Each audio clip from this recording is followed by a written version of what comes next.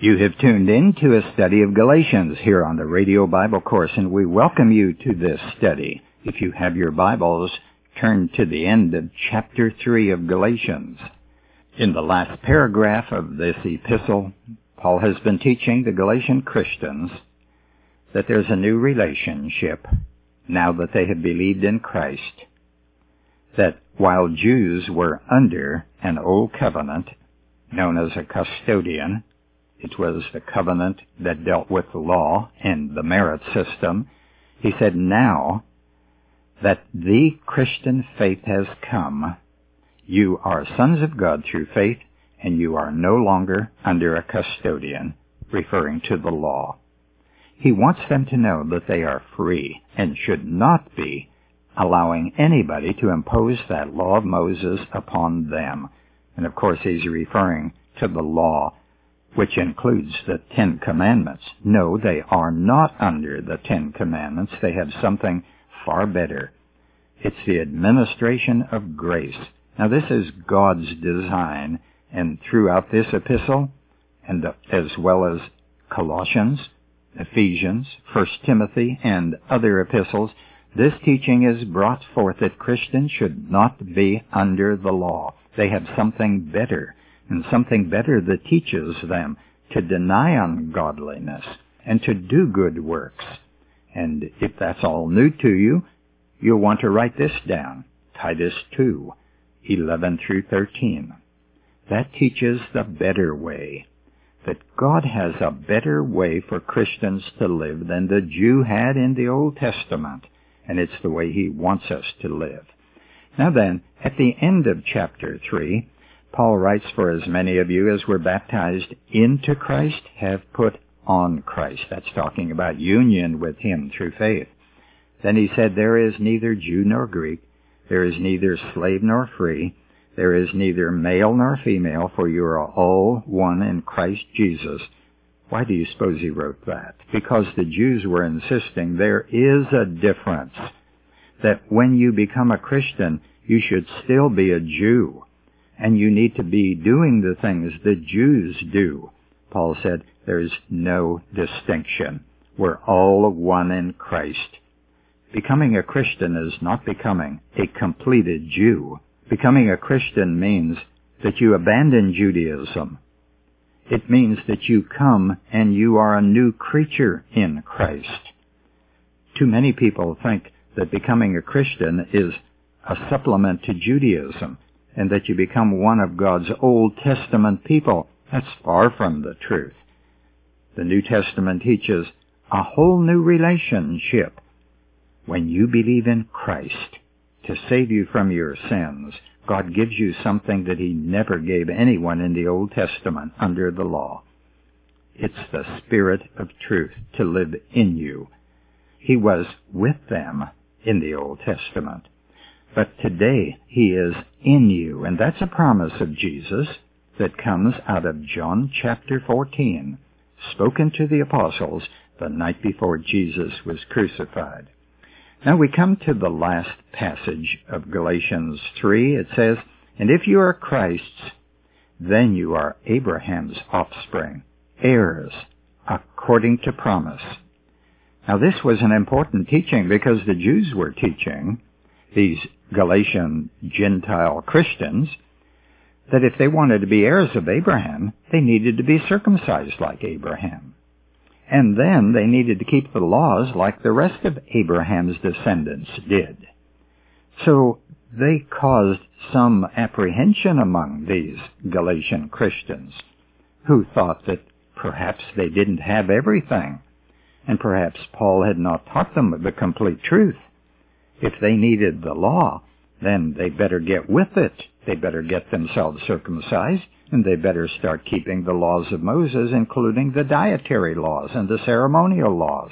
Paul's purpose here then in verse 29 is to tell them that since you are Christ's, you belong to Him by faith, you've been baptized into Him, you are heirs according to promise because you are spiritual descendants or offspring of Abraham. You don't need Moses. You have the promises of Abraham. You have a direct connection to Abraham through faith. Now that's important, and this is a conclusion. If you're one with Christ, you are related to the one to whom God gave the unconditional promise. Now we need to be related to Abraham. Not physically through circumcision, for there are many who have that natural relationship and it doesn't do them any good. It doesn't help them. And Romans chapter 9, verses 6 through 8 bring that out, and Paul recognized it in his day. He said, "For they are not all Israel, who are descended from Israel, neither are they all children, because they are Abraham's descendants. But through Isaac your descendants will be named." That is, it is not the children of the flesh who are children of God, but the children of the promise are regarded as descendants. You see, Christ is the offspring of Abraham, who brought blessing to all nations, and if you believe in him, then God has made you an heir of everything that was promised. Now consider this in regard to Romans chapter 9, verse 8, which says, "It is not the children of the flesh who are the children of God, but the children of the promise are regarded as descendants." This being the case, don't think ever that whatever you do to the flesh will help you to become a child of God. The children of the flesh are not children of God. And if you put water on your body, or put your body into water, that has to do with the flesh. That won't help you. And if you get yourself circumcised, that's something you're doing to the flesh. That won't help you. Any kind of a fleshly experience will not make you a child of promise. If you want to be a descendant of Abraham and an heir of God through Jesus Christ, then it has to be spiritual, not of the flesh. Now we come to chapter 4. It's about slaves and sons, and I'm going to read the first 7 verses. Listen to what Paul writes. "I mean that the heir, as long as he is a child," and notice the connection here between this and the previous verse in chapter 3. It would have been better if the chapter were not divided here. Let me read again verse 29 of the previous chapter and then flow right into this chapter. "And if you are Christ's, then you are Abraham's offspring, heirs according to promise. I mean that the heir, as long as he is a child, is no better than a slave, though he is the owner of all the estate. But he is under guardians and trustees until the date set by the father. So with us. When we were children, we were slaves to the elemental spirits of the universe. But when the time had fully come, God sent forth his Son, born of a woman, born under the law, to redeem those who were under the law, so that we might receive adoption as sons. And because you are sons, God has sent the Spirit of his Son into our hearts, crying, 'Abba, Father.' So through God you are no longer a slave, but a son. And if a son, then an heir."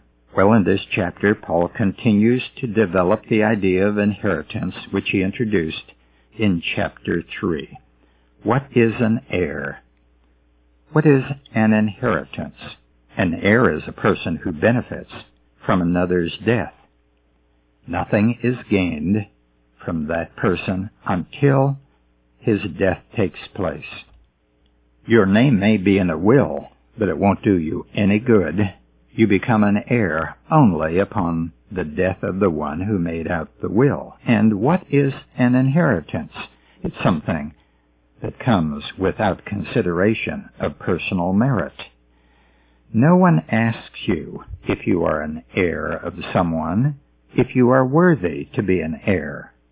The court will not ask you if you deserve to get what was willed to you. The judge will not say, "Were you kind or obedient to the deceased?" A will is something that is legal, and it's in the hands of the one who made it, and it has nothing to do with the merit of the person who is named in the will. Now, the inheritance is determined by the desire of the one making the testament, and we call him a testator, and so does the Bible. The benefits are the result of the work of the deceased, not of the heir. And in the common cases, the benefits come as a result of a relationship. It's not often that someone will name someone in a will who is not related to them. We will get a better grasp of what Paul is trying to say here, and this has to do with Roman and Greek custom, if we will turn to Hebrews chapter 9. Here is a passage that talks about covenants, testaments, and wills. Now I'm reading from Hebrews chapter 9, verse 15. And for this reason, he is the mediator of a new covenant by means of death, for the redemption of the transgressions under the first covenant, that those who are called may receive the promise of the eternal inheritance. For where there is a testament, there must also of necessity be the death of the testator. For a testament, or will, is in force after men are dead, since it has no power at all while the testator lives. Therefore, not even the first covenant was dedicated without blood. In the following passages, he talks about the Old Covenant, the covenant made at Mount Sinai, that it was established with blood. For Moses took the blood of an animal and sprinkled it on the people and on the book and so forth.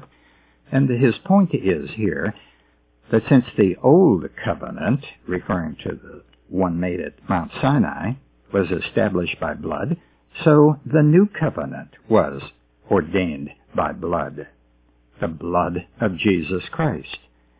And he said, even though you have a will or a testament, it doesn't take effect until the death of the testator. Now think of what that is telling us.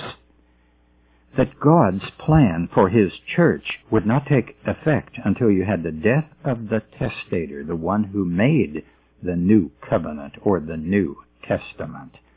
Now Paul is saying something similar here, and it's in the context of Roman society. That's what he's talking about at the beginning of chapter 4, when he talks about the child and being the owner of the estate, being under guardians and trustees until the date set by the father. Now, that's something we'll take up in our program tomorrow, but I do want to ask this question before we leave.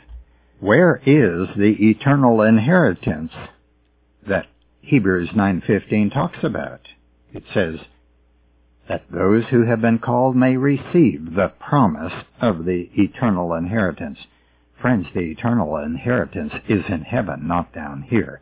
We are spiritual heirs, not Jews. Jews were promised an inheritance on the earth, but the church is not Israel. Our inheritance is in heaven. Have you heard of our booklet entitled Heaven's Password? It will tell you what God expects of you in order to enter into His heaven. Write to the Radio Bible Course. The booklet is free. Until tomorrow, this is Nick Calavoda reminding you that the word gospel means good news. Our address is Radio Bible Courses, Post Office Box 14916, Baton Rouge, Louisiana, 70898. The website is rbcword.org.